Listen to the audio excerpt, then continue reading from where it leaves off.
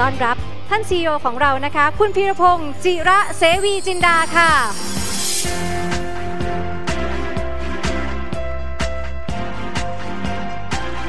คุณพียงวณิช Deputy Managing Director และ Head of Research and Portfolio Solutions ค่ะพีค่ะ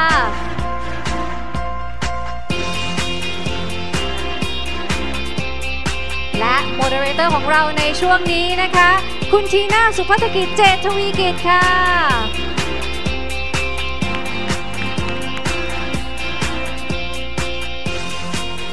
ขอส่งมอบไปที่ทีน่าเลยนะคะขอบคุณมากค่ะพี่ฮันนี่ค่ะก็อย่างที่เราได้เห็นใน VTR ไปเมื่อสักครู่นี้นะคะว่าพวกเราทุกคนในตอนนี้นะคะกำลังอยู่ในโลกที่มีการเปลี่ยนแปลงจริงๆแล้วถ้าย้อนกลับไป100 กว่าปีที่แล้วใช่ไหมคะพี่เขียวเราเปลี่ยนแปลงอยู่ตลอดเวลาโลกของเราเปลี่ยนแปลงอยู่ตลอดเวลานะคะแต่ว่าดีกรีความเปลี่ยนแปลงเหล่านั้นในช่วงเวลานี้ต้องยอมรับว่ามันรุนแรงแล้วก็รวดเร็วมากยิ่งขึ้นนะคะเพราะฉะนั้นแล้วเราจะสามารถเรียนรู้จากสิ่งที่เกิดขึ้นในอดีตเพื่อที่จะอยู่รอดในปัจจุบันและหาโอกาสการลงทุนในอนาคตได้อย่างไรที่น่าเชื่อว่าในเซสชันนี้นะคะทั้งพี่เขียวเตรียมมาให้พร้อมเลยค่ะที่เราจะมาร่วมหาโอกาสเหล่านั้นไปพร้อมๆกันนะคะก่อนอื่นก็ต้องขออนุญาตสวัสดีทั้งสองท่านอีกครั้งสวัสดีค่ะวันนี้อบอุ่นมากเลยนะคะแล้วก็หลายคนเนี่ยฝ่ารถติดนะคะด้านนอกมาเพื่อที่จะมาร่วมหาโอกาสการลงทุนไปกับพวกเราในวันนี้นะคะแต่อย่างที่บอกไปค่ะว่าภายใต้การเปลี่ยนแปลงภายใต้ความเปลี่ยนผ่านที่เกิดขึ้นตลอดเวลาเหล่านั้นเนี่ยถ้าเราถอยออกมามองภาพใหญ่สักนิดหนึ่งนะคะเราเห็นการเปลี่ยนแปลงเกิดขึ้นในหลายอย่างเหลือเกินหลายสิ่งรอบตัวนะคะแต่ว่าในมุมมองของนักลงทุนแล้วเราจะหยิบเอาแกนหลักของการเปลี่ยนผ่านตรงไหนที่เราจะสามารถเรียนรู้จากอดีตตรงนั้นได้อยากให้พี่เคียวช่วยฉายภาพให้ฟังสักนิดนึงค่ะพี่เคียวค่ะได้ครับดังนั้นผมขอเริ่มต้นว่าย้อนอดีตไปสัก100 ปีนะครับก็ถ้าย้อนปีที่แล้วก็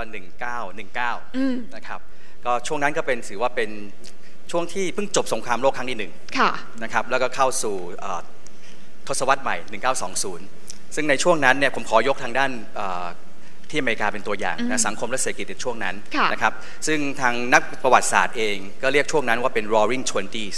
นะครับยุ่งทางด้านเรื่องของยุคเจริญรุ่งเรืองในเศรษฐกิจอเมริกานะครับยุคนั้นก็พอดีเป็นช่วงของการที่อยู่ในช่วงของปฏิวัติอุตสาหกรรมครั้งที่2พอดีด้วยนะครับเริ่มมีmass production ของรถยนต์นะครับแล้วก็อุปกรณ์สินค้าเครื่องใช้ไฟฟ้าต่างๆที่เข้ามานะครับในสหรัฐอเมริกามีเรื่องประดิษฐกรรมใหม่ๆนะครับแล้วก็นวัตกรรมใหม่ๆที่เข้ามาในตอนนั้นนะฮะยกตัวอย่างเช่นเมื่อกี้เราเห็นเรื่องของตู้เย็นนะครับเครื่องดูดฝุ่นนะครับแล้วก็ว่าเรื่องของวิทยุนะฮะช่วงนั้นก็เป็นเรื่องของ mass production ที่เข้ามาในครัวเรือนนะครับคือเริ่มมีความบันเทิงเกิดขึ้นละหลังความตึงเครียดเรื่องของสงครามจบลงใช่ไหมคะนะฮะก็เที่ยวกินดื่มนี่นิยมไปแดนซ์ไนท์คลับช่วงนั้นนะครับเพลงที่เริ่มนิยมขึ้นมาก็คือเรื่องของเพลงแจ๊สนะครับแล้วก็ทางด้านวิทยุเองก็สิ่งบันเทิงที่บ้านนะฮะสมาชิกครอบครัวนะฮะ 60% ของครอบครัวในยุคนั้นนะครับก็มีวิทยุแล้วตอนกลางคืนเองก็สมาชิกครอบครัวทั้งหลายก็เข้ามาออกกันที่หน้าวิทยุมาฟังข่าวฟังเพลงแม้กระทั่งฟังพยากรณ์อากาศนะครับซึ่งแน่นอนว่าพอมีความบันเทิงแล้วมีเรื่องของไนท์คลับเกิดขึ้นอย่างที่พี่เคียวบอกทีน่าเคยได้ยินมาว่าเรื่องของเครื่องสำอางความสวยความงามก็เกิดขึ้นในยุคนั้นเยอะใช่ไหมคะพี่เคียวใช่ครับก็ยุคนั้นเองก็มีนะฮะเริ่มก่อเรียกว่า Maybelline หรือว่าหลังจากนั้นมาก็มีเรื่องของ Revlon ที่เกิดขึ้นความสวยความงามก็เกิดขึ้นนะครับแล้วก็ในยุคนั้นเองนะฮะก็จะมีเรื่องของ urbanization เช่นกันนะครับคนที่อยู่ในชนบทก็เข้ามาอยู่ในเมืองนะครับมากกว่าหลายล้านคนนะครับแล้วก็นอกเหนือจากนั้นเนี่ยก็ทางด้านแบงก์เองก็มีการให้สินเชื่อนะฮะสิ่งที่เมื่อกี้พวกที่ว่าอุปกรณ์เครื่องใช้ไฟฟ้าในครัวเรือนทั้งหลายเนี่ยก็น่าก็ใช้สินเชื่อซื้อได้ซื้อเงินผ่อนรถผ่อนบ้านผ่อนอุปกรณ์พวกนี้สมัยนั้นเขามีผ่อน 0% หรือยังคะพี่เคียวคะยังครับยังไม่มีแน่นอนครับนะคือคนสะดวกสบายมากยิ่งขึ้นเพราะว่ามีตัวเลือกในการบริโภคมากยิ่งขึ้นนะคะแล้วการที่รถยนต์ที่คือนิยมมาใช้มากขึ้นเนี่ยสิ่งที่ตามมาคือรัฐบาลเองก็ต้องสร้างถนนสร้างสะพาน นะฮะสร้างมีไฟจราจรมานอกเหนือจากนั้นเองก็เรื่องของปั๊มน้ำมันที่เกิดขึ้นนะครับต้องใช้น้ำมันแก๊สโซลิดเข้ามาใช้แล้วก็ยังมีร้านอาหารนะครับโมเทลโฮเทลที่มารองรับนักท่องเที่ยวที่เดินทางกันนะครับแล้วช่วงนั้นเองก็จะเป็นช่วงของนิยมเรื่องของการชมกีฬาที่ด้านมืออาชีพหรือ professional sport นะครับทางด้านเบสบอลก็ได้รับความนิยมมากขึ้นอเมริกันฟุตบอลเองนะฮะก็เพิ่งก่อตั้งในยุคนั้นนะ1922นะครับนอกเหนือจากนั้นนะครับถ้ารู้ไหมฮะว่าปี1925นะครับทางอเมริกานะไปรษณีย์เริ่มมีการเรื่องของแอร์เมลนะครับแล้วก็ปีถัดมานะครับทางด้านรัฐบาลก็ให้ใบอนุญาตของด้านสายการบินเชิงพาณิชย์นะครับก็เริ่มจากนักท่องเที่ยวก็นิยมเดินทางด้วยทางด้านเครื่องบินเรือบินสมัยนั้นเรียกว่าเรือบินที่เราเห็นภาพไปเมื่อกี้ใช่ฮะ flying boat นะฮะก็นิยมนะฮะเติบโตขึ้นมาอีก30 เท่าตัวแล้วการที่เครื่องใช้ไฟฟ้าต่างๆที่เพิ่มขึ้นนะฮะรู้ไหมครับว่าบินค่าไฟของในครัวเรือนเองเนี่ยฮะเพิ่มขึ้น2 เท่าตัวนะฮะทุกคนใช้อุปกรณ์ไฟฟ้านะฮะเพราะฉะนั้นตอนนั้นสมัยนั้นในยุคนั้นเนี่ยเขาเรียกว่า new era หรือ new economy หรือ modern economy นะครับเพราะฉะนั้น new economy stock มีมากขึ้นเยอะแยะเลยในการลงทุนในยุคนั้นไม่ว่าจะเป็นบริษัทรถยนต์ผลิตชิ้นส่วนรถยนต์นะฮะวิทยุเครื่องใช้ไฟฟ้าต่างๆแม้กระทั่งบริษัทผลิตโรงไฟฟ้าก็ถือว่าเป็น concept stock หรือว่า new stock ในช่วงนั้นที่ตามมาก็คือบริษัทเมื่อกี้ที่พูดถึงธนาคารที่ให้สินเชื่อก็เติบโตทุกอย่างอยู่ในวงจรที่รุ่งเรืองไปหมดเลยนะครับแล้วก็ innovationในด้านของ financial นะฮะในทางการเงินก็มีอะไรฮะ margin loan ที่เข้ามาเล่นตลาดหุ้นแล้วก็ในปี192กว่าเองนะก็เรื่องของธุรกิจ mutual fund ก็เกิดขึ้นในยุคนั้นเช่นกันโอ้โห100 กว่าปีแล้วเกือบร้อยปีเพราะฉะนั้นเรื่องของ invention ประดิษฐ์เรื่องของนวัตกรรมพวกนี้เทคโนโลยีพวกนี้เข้ามาเพื่อจะขับเคลื่อนให้เศรษฐกิจที่เติบโตนะครับคือเรียกว่ายุคนั้นเนี่ยช่วงเวลานั้นคือเป็นจุดเริ่มต้นของวัฏจักรแห่งความรุ่งเรืองของเศรษฐกิจในอเมริกานะคะซึ่งมันก็สะท้อนออกมาในมิติของตัวเลขที่อยู่ในภาพรวมของเศรษฐกิจด้วยเพราะว่าพอคอน sumer มีความเชื่อมั่นมีตัวเลือกในการบริโภคมีแหล่งที่จะสามารถเข้าถึงแหล่งเงินทุนได้นะคะสามารถขอสินเชื่อได้ก็จับจ่ายใช้สอยกันมันมือเลยนะคะธุรกิจก็บอกว่าโอเคถ้ามีลูกค้าที่พร้อมจะจับจ่ายใช้สอยฉันก็พร้อมที่จะลงทุนละนะคะการระดมทุนก็เกิดขึ้นในช่วงนั้นด้วยเพราะฉะนั้นแล้วถ้าเราย้อนกลับไปดูในช่วงเวลาตอนนั้นเนี่ยตัวเลขเศรษฐกิจที่มันสอดคล้องกันกับความคึกคักของตลาดทุนในช่วงนั้นถือว่าเป็นจุดเริ่มต้นเนี่ยนะคะมันส่งบรรยากาศได้นานขนาดไหนแล้วหลังจากนั้นมันเกิดอะไรขึ้นกันบ้างถ้าอยากจะให้พี่พีพาพวกเราไปท่องอดีตสู่ปัจจุบันสักนิดนึงเราจะเห็นอะไรบ้างคะพี่พีคะก็จากที่พี่เคี้ยวบอกมานะครับเราก็จะเห็นการวิวัฒนาการนะครับการพัฒนานะครับอย่างที่บอกว่าเปลี่ยนผ่านจากfirst industrial revolution มาเป็นอันที่2นะครับเพราะฉะนั้นเนี่ยอย่างที่พี่เคี้ยวแนะนำไปมันมี product อะไรต่างๆออกมาซึ่งก็สะท้อนนะฮะลงไปถึงในแง่ภาคเศรษฐกิจนะครับภาคเศรษฐกิจตอนนั้นเนี่ยนะฮะขึ้นไปถึง10 กว่า%ที่อเมริกานะบางปีเนี่ยก็มากขึ้นไปถึง 20-30% นะครับขณะเดียวกันตลาดหุ้นก็เช่นกันนะครับก็มีการที่จะบูมบิ้งนะครับอาจจะด้วยทั้งสินค้าที่ผลิตตอนนั้นนะครับทุกคนคิดว่ามันน่าจะเป็นโอกาสนะครับบริษัทสามารถที่จะทำแล้วได้กำไรนะครับช่วงนั้นก็มีผลิตต่างๆออกมานะครับทำให้ตลาดเนี่ยค่อนข้างที่จะแรลลี่ขึ้นไปค่อนข้างมากนะครับแต่ขณะเดียวกันมันก็มีการ crash ขึ้นมาเหมือนกันนะครับซึ่งในปี1929นะฮะก็มีการ crash นะครับขณะเดียวกันเนี่ยถ้าเรามองเนี่ยก็คือในกราฟนะครับก็คือในช่วงตั้งแต่1920ถึง1960นะครับมันก็มีมินิ recession 2-3 ครั้งนะครับที่เกิดขึ้นนะครับรวมทั้งอีเวนต์ต่างๆมี Black Tuesday นะครับมีสงครามโลกครั้งที่2ที่กลับมาแล้วก็มีในแง่ของ Cold War นะครับซึ่งเกิดขึ้นในช่วงนั้นเช่นเดียวกันนะครับเพราะฉะนั้นเนี่ยจากการที่เศรษฐกิจนะครับ invention ต่างๆที่เกิดขึ้นมาเนี่ยมันสะท้อนเข้ากับไปอยู่ในภาคเศรษฐกิจนะครับแล้วก็ในแง่ของการลงทุนนะครับแต่ถ้าเราลองดึงยาวดูนะครับว่าจริงๆแล้วหลังจากนั้นเนี่ยต่อมาเป็นอย่างไรนะครับก็จะพัฒนามาเรื่อยๆนะครับในแง่ของไซเคิลของมันนะครับเราอาจจะเข้าอยู่ในแง่ของยุคปฏิวัติอุตสาหกรรมครั้งที่3นะครับครั้งที่2เนี่ยในช่วงต้นแรกก็คือว่าจาก1เนี่ยเรามีเครื่องจักรเป็นเครื่องนะฮะจาก2เนี่ยมาเป็นสายพานการผลิตนะครับอันที่3เนี่ยก็คือเริ่มมีการใช้คอมพิวเตอร์เทคโนโลยีขึ้นมานะครับช่วงนั้นก็จะเห็นได้ว่าตลาดก็แรลลี่เหมือนกันนะครับมีการบูมขึ้นมานะครับแต่ขณะเดียวกันในช่วงนั้นๆเนี่ย within that cycle นะครับมันก็จะมีเหตุการณ์ต่างๆที่เกิดขึ้นมานะครับทั้งในแง่ของตลาด crash นะครับมีทั้งcrisis นะครับนี่ลองให้ทางน้องๆไปเก็บตัวเลขมานะครับก็ตั้งแต่ช่วงนั้นเนี่ย US recession ไป19 ครั้งนะครับแล้วก็ Federal Reserve นะครับซึ่งอาทิตย์ที่แล้วเพิ่งตัดลดไปเนี่ยนะครับก็มีทั้ง เพิ่มและลดนะครับตั้งแต่197กว่าจนถึงปัจจุบันเนี่ยนะครับมีตัดไป19ครั้งนะครับเพิ่มตัดไป14นะฮะแล้วก็เพิ่มไป15ครั้งช่วงนั้นก็มีสงครามต่างๆมากมายนะครับทั้งโคเรียนวอร์สงครามโลกครั้งที่2นะครับโควอร์นะครับอันนี้เนี่ยรวมถึงเทรดวอร์ที่เราเกิดขึ้นปัจจุบันด้วยนะครับทันสมัยมากนะครับในแง่ของ impeachment นะครับก็เกิดขึ้นเหมือนกันนะครับในช่วงในอดีตที่ผ่านมาเพราะฉะนั้นเนี่ยจะเห็นได้ว่าไซเคิลต่างๆหรือการเกิดเหตุการณ์ต่างๆเนี่ยนะครับมันก็เกิดมาแล้วก็ย้อนกลับไปนะครับอาจจะเกิดจากทั้งในแง่ของนักลงทุนเองเศรษฐกิจที่อาจจะร้อนแรงเกินไปนะครับก็มีการหล่นลงมานะครับการลงทุนเองเนี่ยนักลงทุนอาจจะคาดหวังนะครับผลตอบแทนของบริษัทต่างๆนะครับแล้วก็เข้าไปลงทุนจนมันอาจจะเกินในแง่ของสิ่งที่เขาสามารถทำกำไรได้นะครับก็พอผลประกอบการออกมามันก็ผิดหวังนะครับก็อาจจะเกิดวัฏจักรอันนี้ซึ่งอาจจะมาจากในแง่ของบุคคลนะฮะในแง่ของมีความโลภมีความหวังนะครับนะฮะแล้วก็ในแง่ของการลงทุนเนี่ยมันก็เป็นไซเคิลที่ก็เกิดขึ้นนะครับแล้วก็เวียนเกิดมา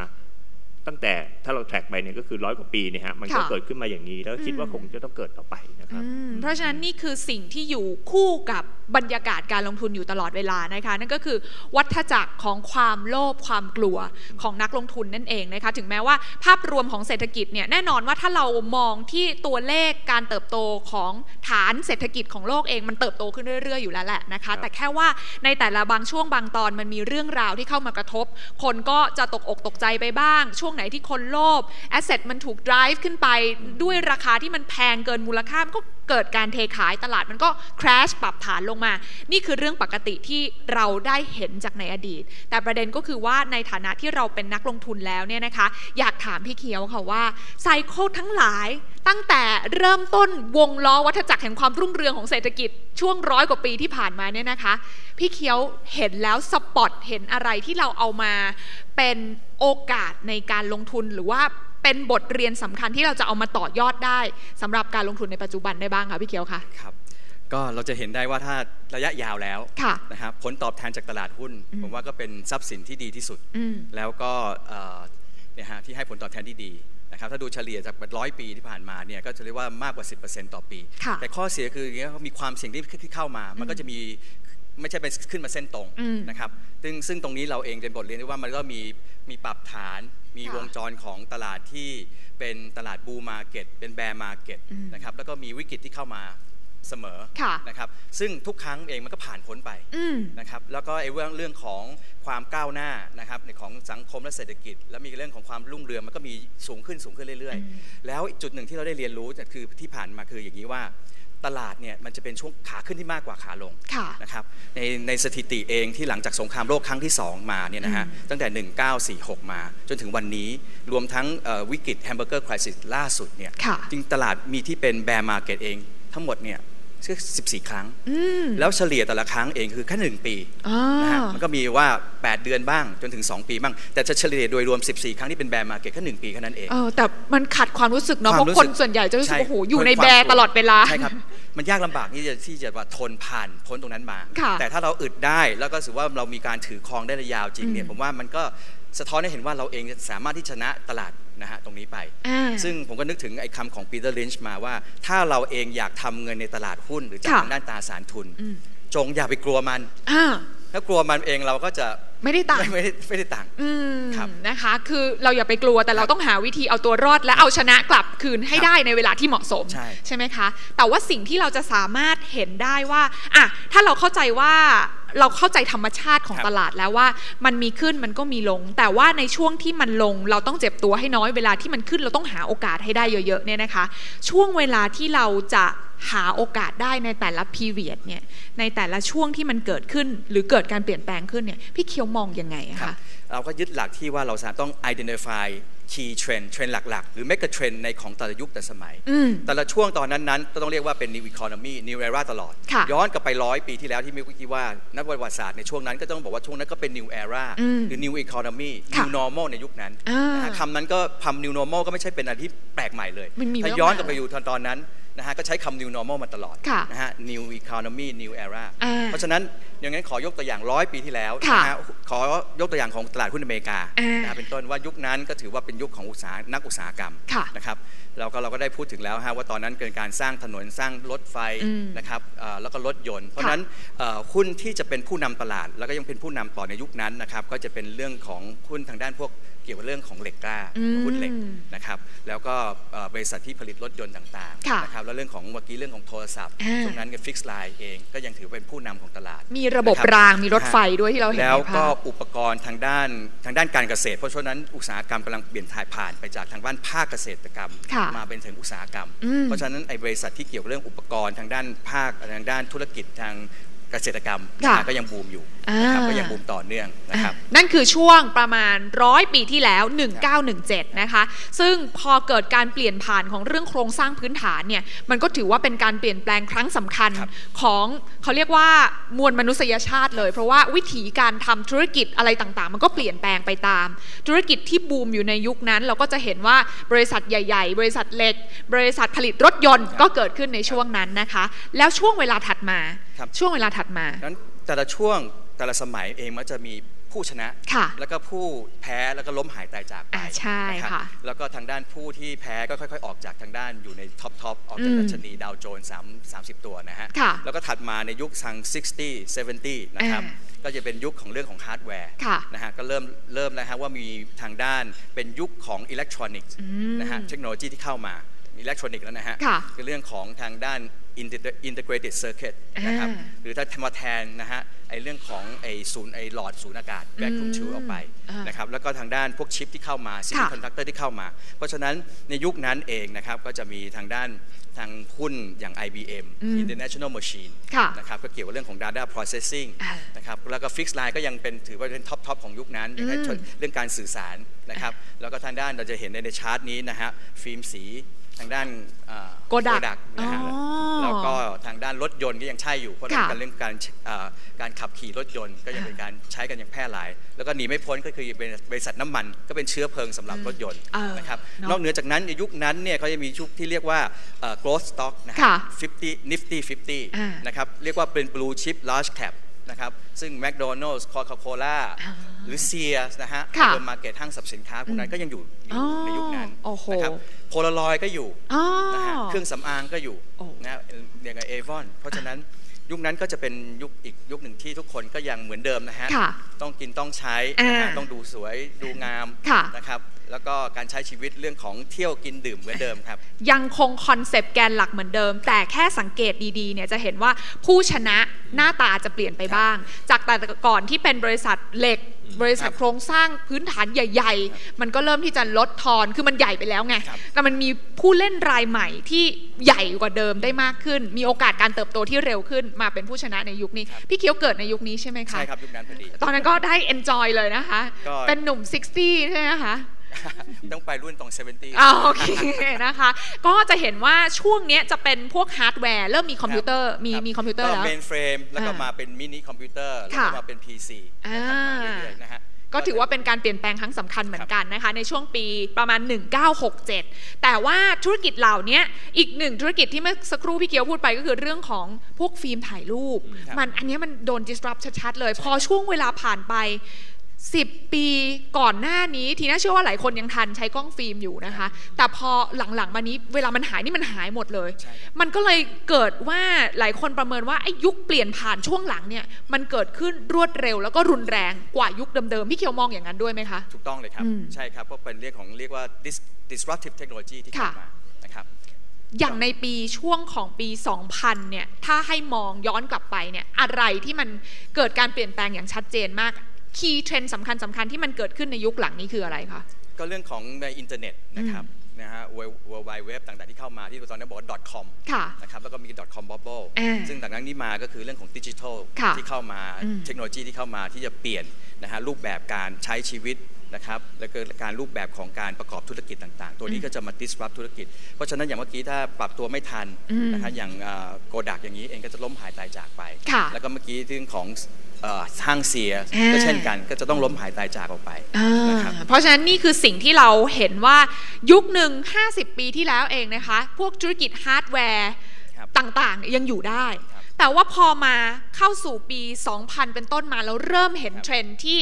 มุ่งเน้นว่าคนอาจจะไม่จำเป็นต้องมีรีซอสเยอะๆในการลงทุนเก็บสต็อกเยอะๆอีกต่อไปมันเป็นเรื่องของธุรกิจซอฟต์แวร์ธุรกิจที่เอาเทคโนโลยีมาเป็นตัวนำที่มาเป็นผู้ชนะในช่วงเวลานี้ที่น่าเชื่อว่าพวกเราทุกคนในห้องนี้เนี่ยสามารถสัมผัสได้กับการเปลี่ยนแปลงตรงนี้นะคะไม่ว่าจะเป็น Google Facebook เนี่ยพวกนี้คือหุ้นขนาดใหญ่ Microsoft กลับมายิ่งใหญ่อีกครั้งนะคะในปีนี้เพราะฉะนั้นแล้วสิ่งที่เราเห็นว่าเทรนด์การเปลี่ยนแปลงที่มันเกิดขึ้น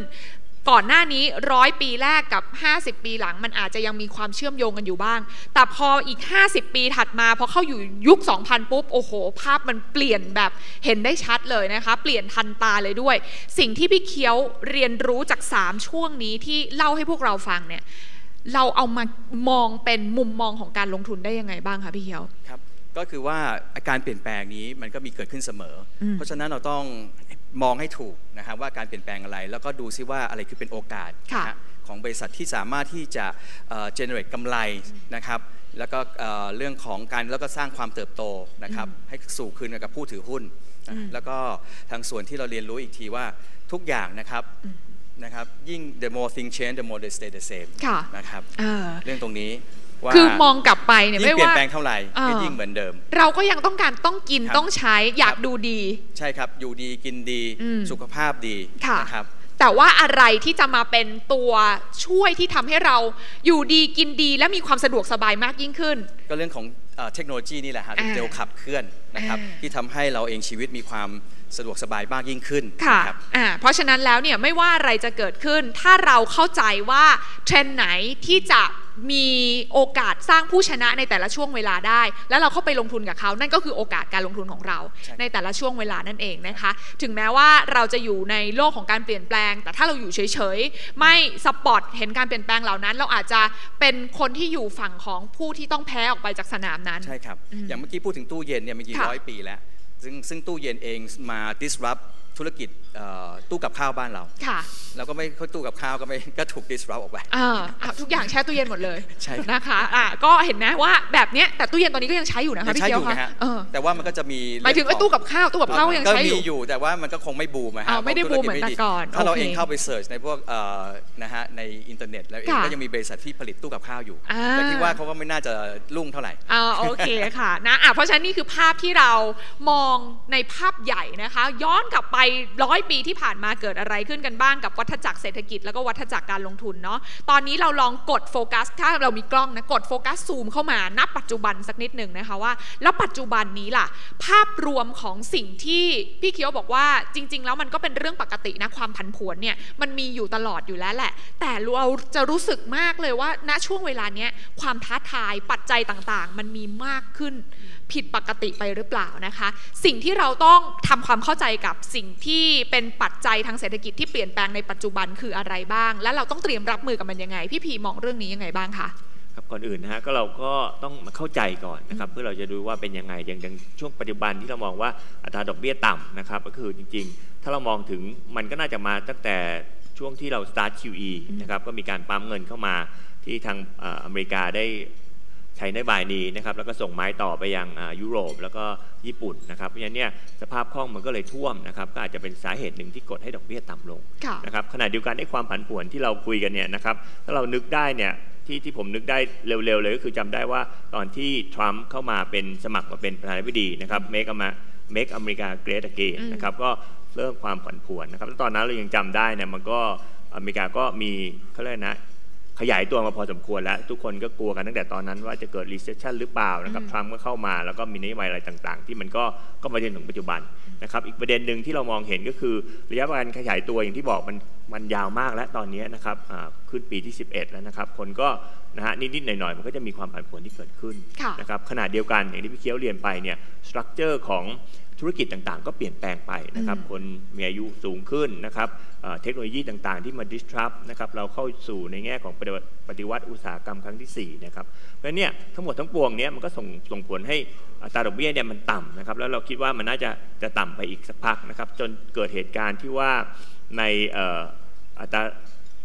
ตราสารหนี้เนี่ยนะครับติดลบนะครับในบางประเทศนะครับแล้วก็ในบางรีเจนเนี่ยซึ่ง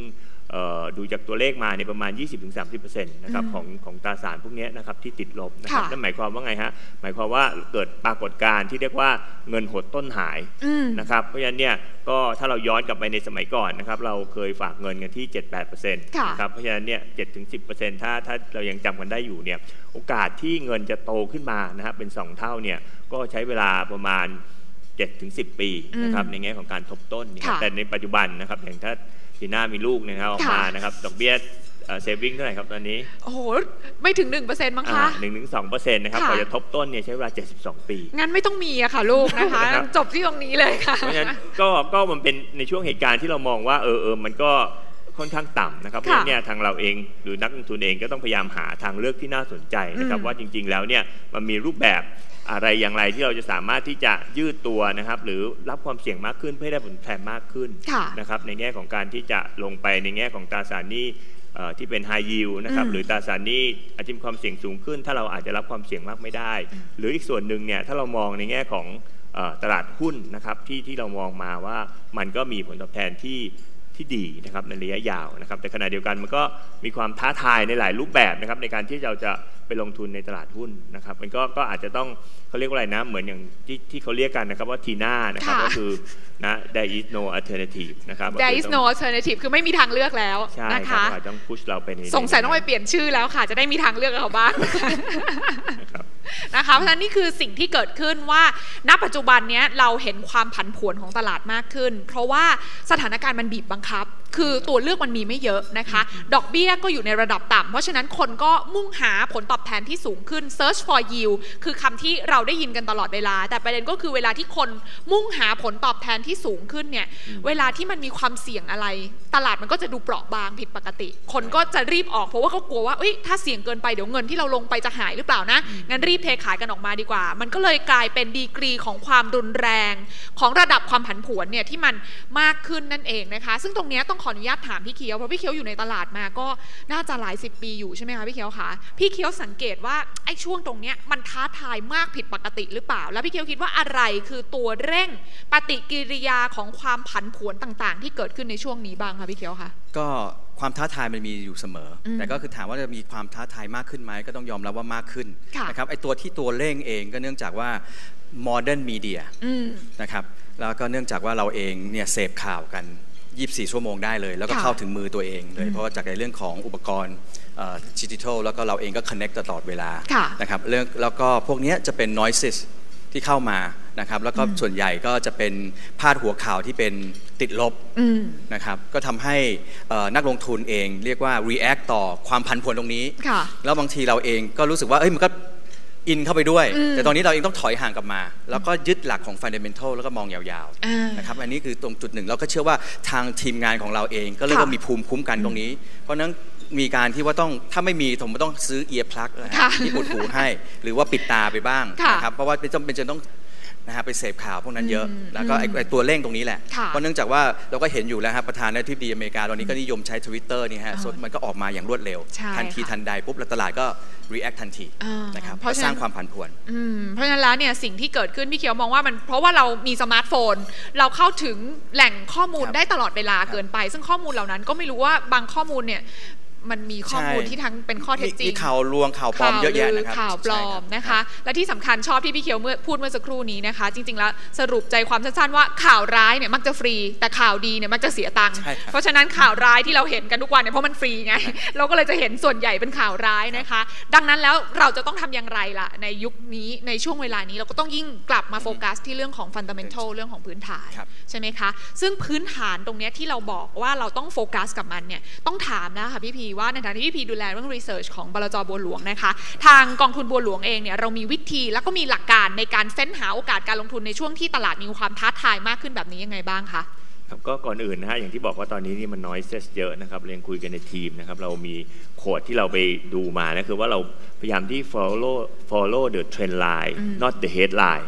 นะครับซึ่งอันนี้ก็ตอนนั้นเพรสิดเนนต์คลินตันก็พูดถึงนะครับว่ามันมี noises ต่างๆมากมายนะครับเพราะฉะนั้นเนี่ยเราต้องดูว่าเทรนด์มันเป็นยังไงนะครับแล้วก็ทีมงาน research ของเราเนี่ยจะต้องไปดูว่าเฮ้ยอะไรนะมันเป็นปัจจัยที่จะ drive นะครับ economic หรือ drive บริษัทนั้นแล้วบริษัทนั้นๆเนี่ย มีการปรับตัวหรือ adapt ที่จะอยู่รอดได้ไหมนะครับในการที่เราจะต้องทำไปวิสิตนะครับแล้วก็ดู fundamental ของเราขณะเดียวกันเนื่องจากเรามีพาร์ทเนอร์ที่เป็นต่างประเทศนะครับอันนี้ก็เป็นข้อได้เปรียบนะฮะเพราะว่าพาร์ทเนอร์ของเราทุกคนนะครับเป็น active management นะครับเพราะฉะนั้นเนี่ยเขาก็จะมาแชร์ไอเดียกันนะครับอย่างเร็วๆนี้ถ้าเรามองกันว่าเราก็พยายามดูในแง่ของเอา AI มาช่วยในการลงทุนนะครับเราก็พยายามจริงๆเนี่ยทีมรีเสิร์ชเราก็พยายามทำ study นะครับแต่ก็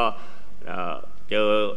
สตาร์ทอัพนะฮะเราต้องไปสอน Finance 101นะครับเราไม่เวิร์กนะทั้งเงินต้องใช้เยอะนะครับแล้วก็เวลาแล้วก็ไม่รู้ผลได้ยังไงเราก็เลยลองเปลี่ยนทวิสต์มาทั้งถามในแง่พาร์ทเนอร์ของเราแล้วก็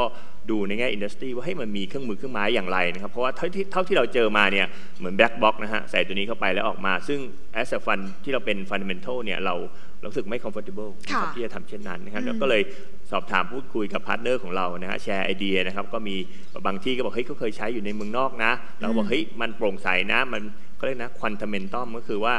fundamental ก็คือว่าใช้ quantitative บวก fundamental มารวมกันนะเพื่อที่จะ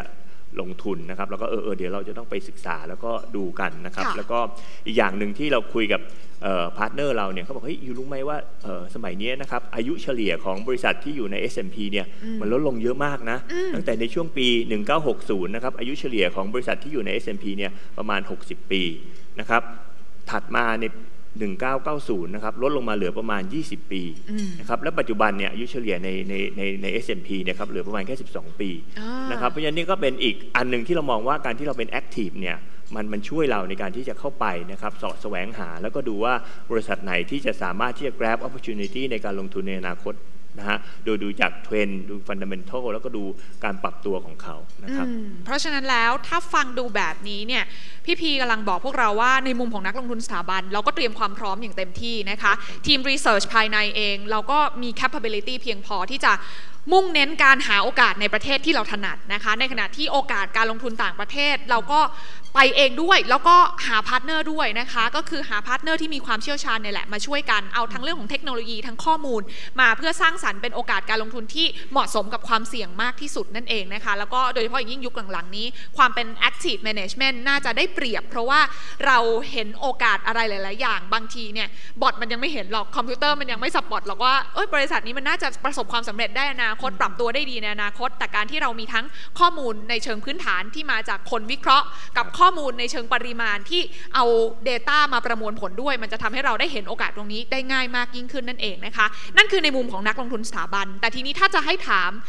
เผื่อนักลงทุนส่วนบุคคลหลายๆท่านที่มาฟังเราด้วยนะคะก็ต้องยอมรับกับพี่เขียวว่าขณะพี่เขียวบอกว่าท้าทายมากขึ้นแบบนี้มุมของนักลงทุนเองก็รู้สึกเหมือนกันว่าตลาดมันยากขึ้นนะคะแล้วก็อ่านข่าวเนาะข่าวร้ายที่บอกว่าฟรีๆเนี่ยออกตลอดเลยค่ะว่าวิกฤตเนี่ยเดี๋ยวมันอาจจะใกล้มาแล้วหรือเปล่ามี inverted yield curve นะคะ recession นะคะเดี๋ยวก็จะมาแล้วงั้นเราควรจะต้องทำยังไงกันดีออกจากตลาดไปก่อนเลยดีไหมแล้วเดี๋ยววิกฤตหายแล้วค่อยกลับมากันใหม่พี่เขียวมองอย่างมุมนี้ยังไงดีบ้างคะเรื่องนี้ผมขอแนะนำนักลงทุนนะครับโดยเฉพาะนักลงทุนบุคคลก็คือหยุดเสพยาพิษนะครับคำนี้คือมาขอยืมของจากวอร์เรน บัฟเฟตต์เขาบอกว่า short term market forecast นะฮะเปรียบเสมือนยาพิษนะควรล็อกเอาไว้นะครับเก็บที่ปลอดภัยห่างไกลจากของมือจากเด็กๆรวมทั้งผู้ใหญ่ด้วยที่มีพฤติกรรมลงทุนในตลาดหุ้นแล้วมีพฤติกรรมเหมือนเด็กนะคือเป็นยาพิษเพราะงั้นเขามองเรื่องของ long term investment เพราะนั้นไอการที่จะมีเรียกว่าคนที่จะมาพยากรณ์ทำนายว่าจะมี recession มีจะ crash แล้วอะไรแล้วเนี่ยก็จะเป็นยาพิษนะฮะเพราะนั้นเราเองอย่าเสพยาพิษนะครับอันดับ2ที่จะแนะนำก็คือว่าในภาวะแบบนี้เราเองก็อย่าพยายามที่จะไม่มองโลกแง่ร้ายจนเกินไปในขณะเดียวกันก็อย่ามองโลกในแง่ดีจนเกินไปนะครับแล้วก็นะครับยกตัวอย่างนะสมมุติเราเองมีความเป็นครองเป็นเจ้าของกิจการนะฮะถือครองตราสารหุ้นอยู่แล้วเราเองบอกว่าเราเป็นเจ้าของกิจการบอกว่านะวิกฤตเศรษฐกิจจะมาหรือว่าจะมีเศรษฐกิจจะถดถอยเราขายกิจการเราไปก่อนแล้วก็ปิดร้านเลยแล้วก็เศรษฐกิจดีแล้วค่อยมาเปิดก็คงไม่ทำอย่างนั้นเพราะฉะนั้นเราเองอีกข้อที่3ก็คือว่าไม่อยากแนะนำให้การทำ market timing เพราะมันจะไม่ค่อยเวิร์กเลยเพราะว่าการที่จะจังหวะที่เราจะเข้าแล้วก็กลับมาออกเนี่ยมันคือหาคนที่ทำสำเร็จได้น้อยมากเลยนะครับไม่รู้ว่าจะถึง 0.1% หรือเปล่านะครับเพราะการที่จะทำอย่างนี้เนี่ย ตลาดจะเห็นอยู่เสมอว่าปรับฐานก็ปรับฐานอยู่เสมอบ่อยครั้งแล้วก็ที่ว่ามีตลาดที่เป็นตลาดแบร์มาร์เก็ตสุดท้ายมันก็ฟื้นขึ้นมาแล้วก็นิวไฮไปเรื่อยๆเมื่อปี 13 ที่ตลาด S&P นิวไฮคนก็บอกโอ้เดี๋ยวมันก็นิวไฮเสร็จปุ๊บเดี๋ยวมันจะ crash ใช่ไหมแล้วมันก็จะลดลงปรับฐานลงหนักปรากฏว่าจากนั้นมา6ปีผ่านไปทุกวันนี้ล่าสุดวันศุกร์เอง S&P ก็ยัง all time high อยู่เลยนะครับก็เนี่ยครับก็ว่ากันไปเรื่อยว่าจะเนี่ย crash หรือปรับฐานก็ไม่มาสักทีเพราะฉะนั้นหยุดเสพยาพิษค่ะนะคะเป็นคำแนะนำสั้นๆแต่ได้ใจความแล้วจะสังเกตได้ว่าบลจ.บัวหลวงเองก็ไม่เคยยื่นยาพิษให้กับนักลงทุนของเราเราก็ไม่เคยทำนายช็อตเทอมให้เลยนะครับจะถามว่าดัชนีไปไหนเราจะไปไงจะถามมาเราก็บอกไม่รู้จริงๆนะครับผู้สื่อข่าวก็จะมาถามอยู่เรื่อยๆว่าทำนายดัชนีไปเท่าไหร่หรือยังไงตลาดจะเป็นยังไงเราก็บอกเราไม่รู้จริงๆอันนี้คือความเป็นจริงคือเราไม่รู้นะครับโอเคค่ะเพราะฉะนั้นแล้วอย่างที่บอกไปไม่มีใครรู้ว่าตลาดเมื่อไหร่จะปรับตัวลงหรือเมื่อไหร่จะบอททอมแล้วหรือเมื่อไหร่จะกลับมาขึ้นอีกครั้งหนึ่งถ้ารู้เนี่ยคงไม่มานั่งอยู่ตรงนี้กันใช่ไหมคะพี่เคียวคะเพราะฉะนั้นแล้วเราควรจะต้องทำยังไงถ้าฟังจากที่พี่เคียวบอกก็คือเราควรจะต้อง stay invested หรือลงทุนอยู่ตลอดเวลาแต่คำว่าลงทุนอยู่ตลอดเวลาก็ไม่ได้หมายความว่าโอ้เสี่ยงได้ที่สุดในช่วงเวลานี้อย่าโลกสวยจนเกินไปแต่ในขณะเดียวกันก็อย่าตื่นตูมจนเกินไปเช่นเดียวกันใช่ไหมพี่เคียวต้องกระจายความเสี่ยงไปแต่คำว่ากระจายความเสี่ยงที่ทุกคนพูดกันอยู่ตลอดเวลาเนี่ยนะคะโดยเฉพาะในโมเมนต์แบบนี้ที่มันดูมีความท้าทายมากยิ่งขึ้นเนี่ยแต่ไอ้คำว่ากระจายความเสี่ยงที่ถูกพูดถึงตรงนี้มันควรจะต้อง take action ยังไงถ้าให้พี่พีแนะนำนักลงทุนในช่วงนี้เนี่ยเราต้องกระจายยังไงบ้างคะเราใช้หลักอะไรคะคือก็ต้องกลับมาดูนะฮะว่าจริงๆแล้วความเสี่ยงเราเนี่ยรับได้แค่ไหนอย่างไรอันนี้สำคัญมากๆนะครับว่าทุกคนบอกเดี๋ยวตลาดมันผันผวนนะอย่างที่เราเข้าใจแล้วว่าตลาดมันคงผันผวนนะตั้งแต่อดีตปัจจุบันและในอนาคตเนี่ยเพราะฉะนั้นคีย์ก็คือว่าที่เราต้องมาจัดนะฮะว่าจริงๆเงินเราเนี่ยแต่ละส่วนเนี่ยเรารับความเสี่ยงได้แค่ไหนนะครับเพื่อเราจะไม่ได้ miss opportunity นะครับในแง่ของการที่จะนะถ้าเรียนรู้จากอดีตก็คือว่ามันก็มียุคสมัยของมันมีการเปลี่ยนผ่านนะครับมีความผันผวนเกิดขึ้นมานะครับเพราะฉะนั้นถ้าเราแบ่งสัดส่วนเงินที่ชัดเจนนะครับว่าอันไหนรับความเสี่ยงได้อันไหนรับความเสี่ยงไม่ได้นะครับอันไหนที่เรามองว่าตอนนี้มันต่ำเหลือเกินเนี่ยเราต้องยืดตัวนะครับไปรับดอกเบี้ยที่สูงขึ้นนะครับอาจจะต้องไปในแง่ของ REIT หรืออสังหานะครับหรือลงหุ้นเลยเนี่ยคีย์ก็คือนะครับว่าเราแบ่งส่วนให้ชัดเจนนะครับเพื่อที่จะไม่ตกใจนะครับเมื่อก่อนไปอ่านมันมีสเตทคำหนึ่งที่ประทับใจมากคือเราต้องพยายาม comfortable being uncomfortable นะครับก็คือหวังเมื่อเราจัดสัดส่วนชัดเจนแล้วว่าอันนี้มัน long term นะอันนี้มัน short term นะเราก็แบ่งสัดส่วนขณะเดียวกันอย่างที่ทราบว่าช่วงนี้เนี่ยนะครับมันผันผวนแล้วก็อยู่ในช่วงปฏิวัติอุตสาหกรรมครั้งที่4เนี่ยมันอาจจะมีบริษัทไหนดีไม่ดีนะครับประเทศไหน region ไหนนะครับในแง่ของ geopolitics เนี่ยเราก็ต้องกระจายความเสี่ยง diversify นะครับไปในหลายๆ asset class นะครับซึ่งอย่างช่วงบ่ายนี้นะครับทางพี่วสินทร์เนี่ยก็จะมาคุยให้ฟังในแง่ของการจัด asset allocation นะครับซึ่งก็จะได้ addมองในแง่ดีเทลเข้าไปนะครับว่าเราควรจะมองยังไงหรือในแต่ละสินทรัพย์เนี่ยเป็นอย่างไรแต่ขณะเดียวกันอยากจะแนะนำนะครับอย่างที่พี่เคี้ยวพูดไปเนี่ยอยากจะย้ำนิดนึงนะครับว่าปกติเนี่ยนักลงทุนนะครับมักจะเพิ่มการลงทุนลดการลงทุนนะครับเมื่อตลาดตื่นตระหนกนะครับนะฮะแล้วก็มักจะเพิ่มการลงทุนเมื่อตลาดรู้สึกดูดีนะครับพูดง่ายๆก็คือ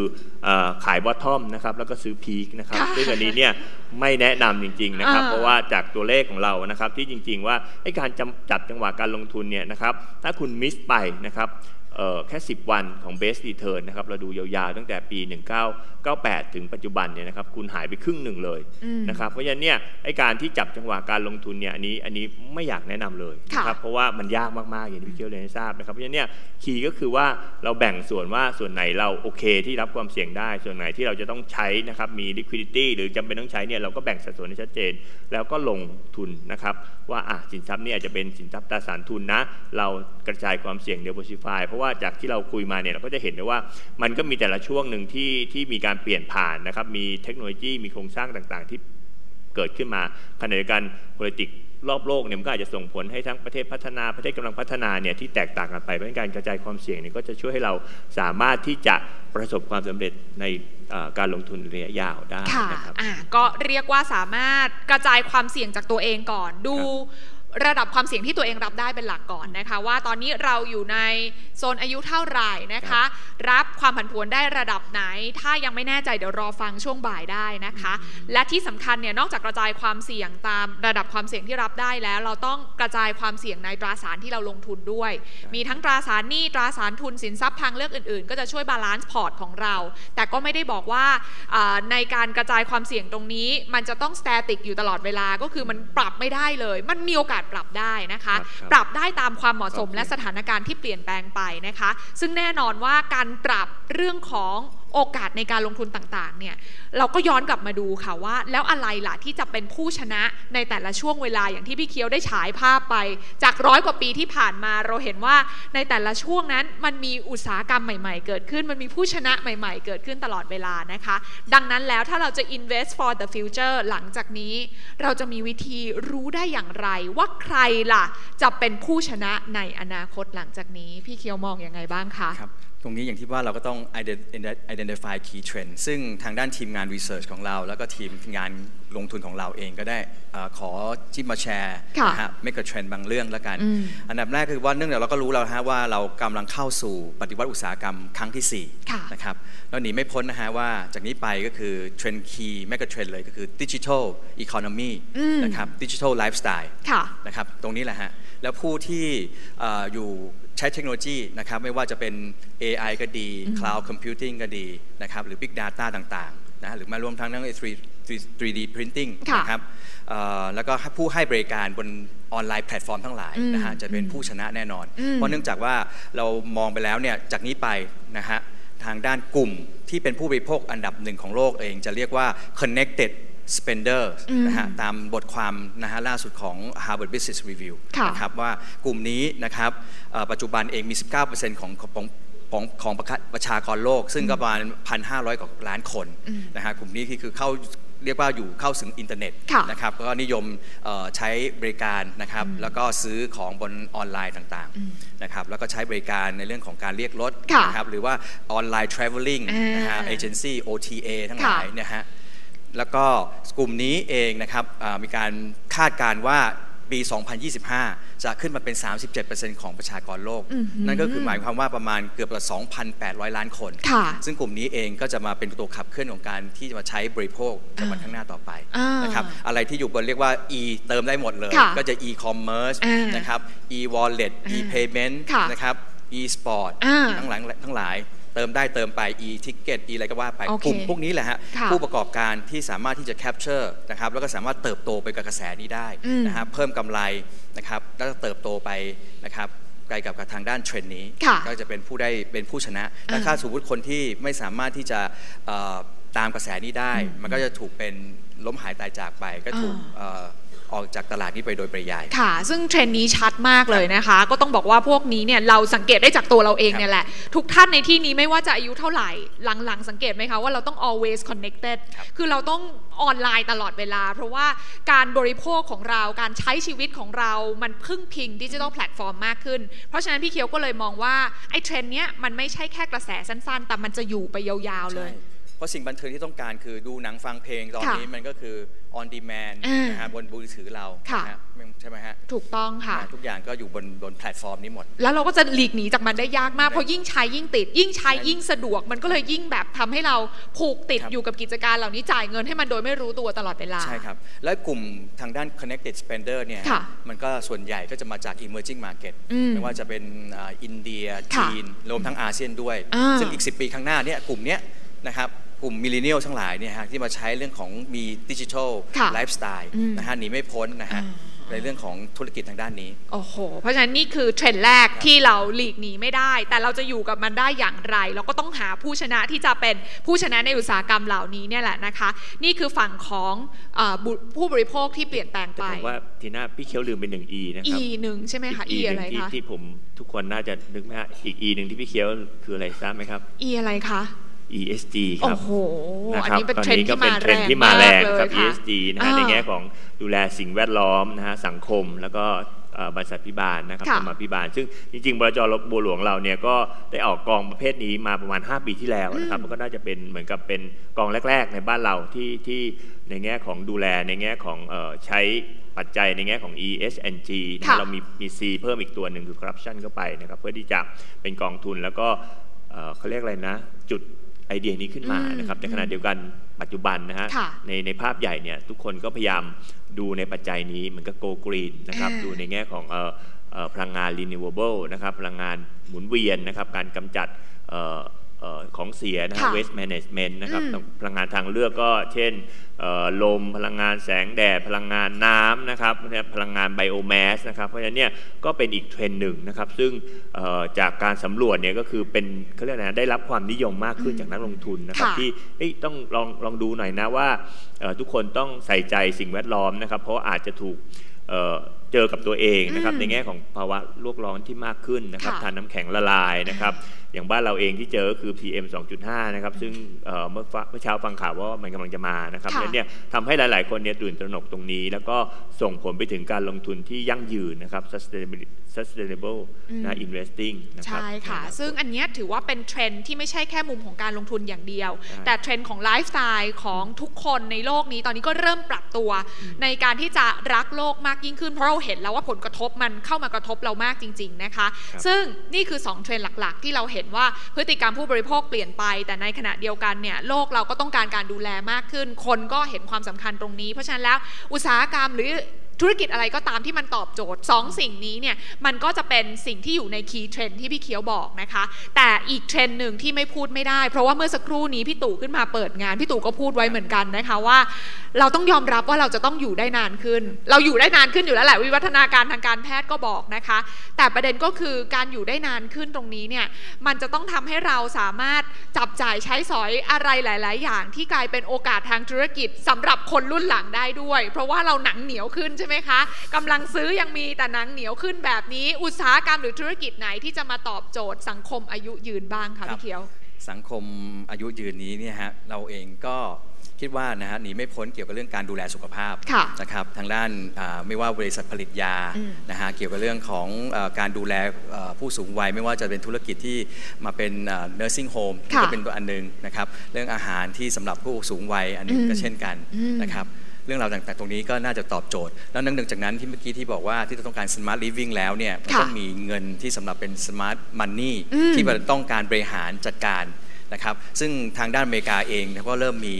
นักวางแผนทางการเงินสำหรับผู้สูงวัยนะครับมีเรียกว่า Certified Financial Gerontologist คือสำหรับคนแก่หรือ CFG นะครับซึ่งตรงนี้เนี่ยเขาก็ต้องมองว่าทำยังไงคือว่าเพราะหนังเหนียวแล้วนะฮะเพราะเราก็ต้องพยายามที่ว่าจะได้ให้พอร์ตโฟลิโอแล้วก็คือมีต้องเหนียวด้วยเหมือนกันนะครับมีสุขภาพทางการเงินที่แข็งแรงด้วยนอกจากสุขภาพร่างกายแล้วซึ่งธุรกิจต่างๆเนี่ยลองดูครับเราก็มีพาร์ทเนอร์เราเองนะครับที่เป็นที่ญี่ปุ่นเนี่ยฮะสามารถเขามีประสบการณ์เกี่ยวกับเรื่องสังคมสูงวัยเพราะเขาเองเป็นสังคมที่อายุสูงที่สุดในโลกนะครับเขาก็จะมีเรื่องของธุรกิจโมเดลต่างๆที่มาตอบโจทย์นะฮะกับพวกสังคมสูงวัยอันนี้เราสามารถที่เรียนรู้จากเขาได้นะครับส่วนทางด้านเมื่อกี้ลืมพูดไปเทคโนโลยีต่างๆนะครับเราก็มีทางด้านพาร์ทเนอร์เราทางด้าน AGI ก็จะมาพูดนะครับเกี่ยวกับเรื่องของเทคโนโลยีที่สามารถที่จะตอบโจทย์ของโลกของอนาคต Internet Economy ในวันข้างหน้าด้วยนะครับเพราะฉะนั้นแล้วภาพรวมตรงนี้สิ่งที่เราเห็นก็คือเราจะสามารถอยู่ได้ในโลกอนาคตด้วยความสะดวกสบายมากยิ่งขึ้นนะคะแต่ว่าความสะดวกสบายเหล่านี้ความเขาเรียกว่าการยกระดับคุณภาพชีวิตของทุกคนเหล่านี้เนี่ยนะคะแน่นอนเราต้องการเงินที่จะมาซื้อความสะดวกสบายเหล่านั้นเพราะฉะนั้นเราจะมีวิธีในการบริหารจัดการเงินลงทุนของเราให้งอกเงยทันกับค่าใช้จ่ายที่เพิ่มขึ้นในอนาคตในการดูแลตัวเราเองในอนาคตได้อย่างไรเนี่ยจริงๆแล้วเดี๋ยวเซสชันวันนี้นะคะตลอดทั้งบ่ายเลยน่าจะมีโอกาสการลงทุนดีๆมารอให้คำตอบทุกคนอยู่เพราะว่าเราเห็นเทรนด์เหล่านี้ละเราอย่าเป็นผู้ใช้อย่างเดียวเราต้องเป็นหนึ่งในเจ้าของเขาด้วยซึ่งวันนี้บลจ.บัวหลวงเองก็ได้นำพาร์ทเนอร์นะคะมานำเสนอช่องทางในการลงทุนให้เราได้ร่วมเป็นหนึ่งในเจ้าของบริษัทระดับโลกและบริษัทที่มีโอกาสเป็นผู้ชนะในอนาคตเหล่านี้ด้วยเช่นเดียวกันเพราะฉะนั้นวันนี้น่าจะเห็นภาพกันนะคะว่าเราเรียนรู้อะไรได้จากในอดีตบ้างและเราจะทำความเข้าใจเพื่อที่จะปรับตัวเองในปัจจุบันและหาโอกาสการลงทุนเพื่ออนาคตกันอย่างไรขอเสียงปรบมือดังๆให้กับทั้งพี่พีและก็พี่เขียวขอบพระคุณมากๆเลยค่ะ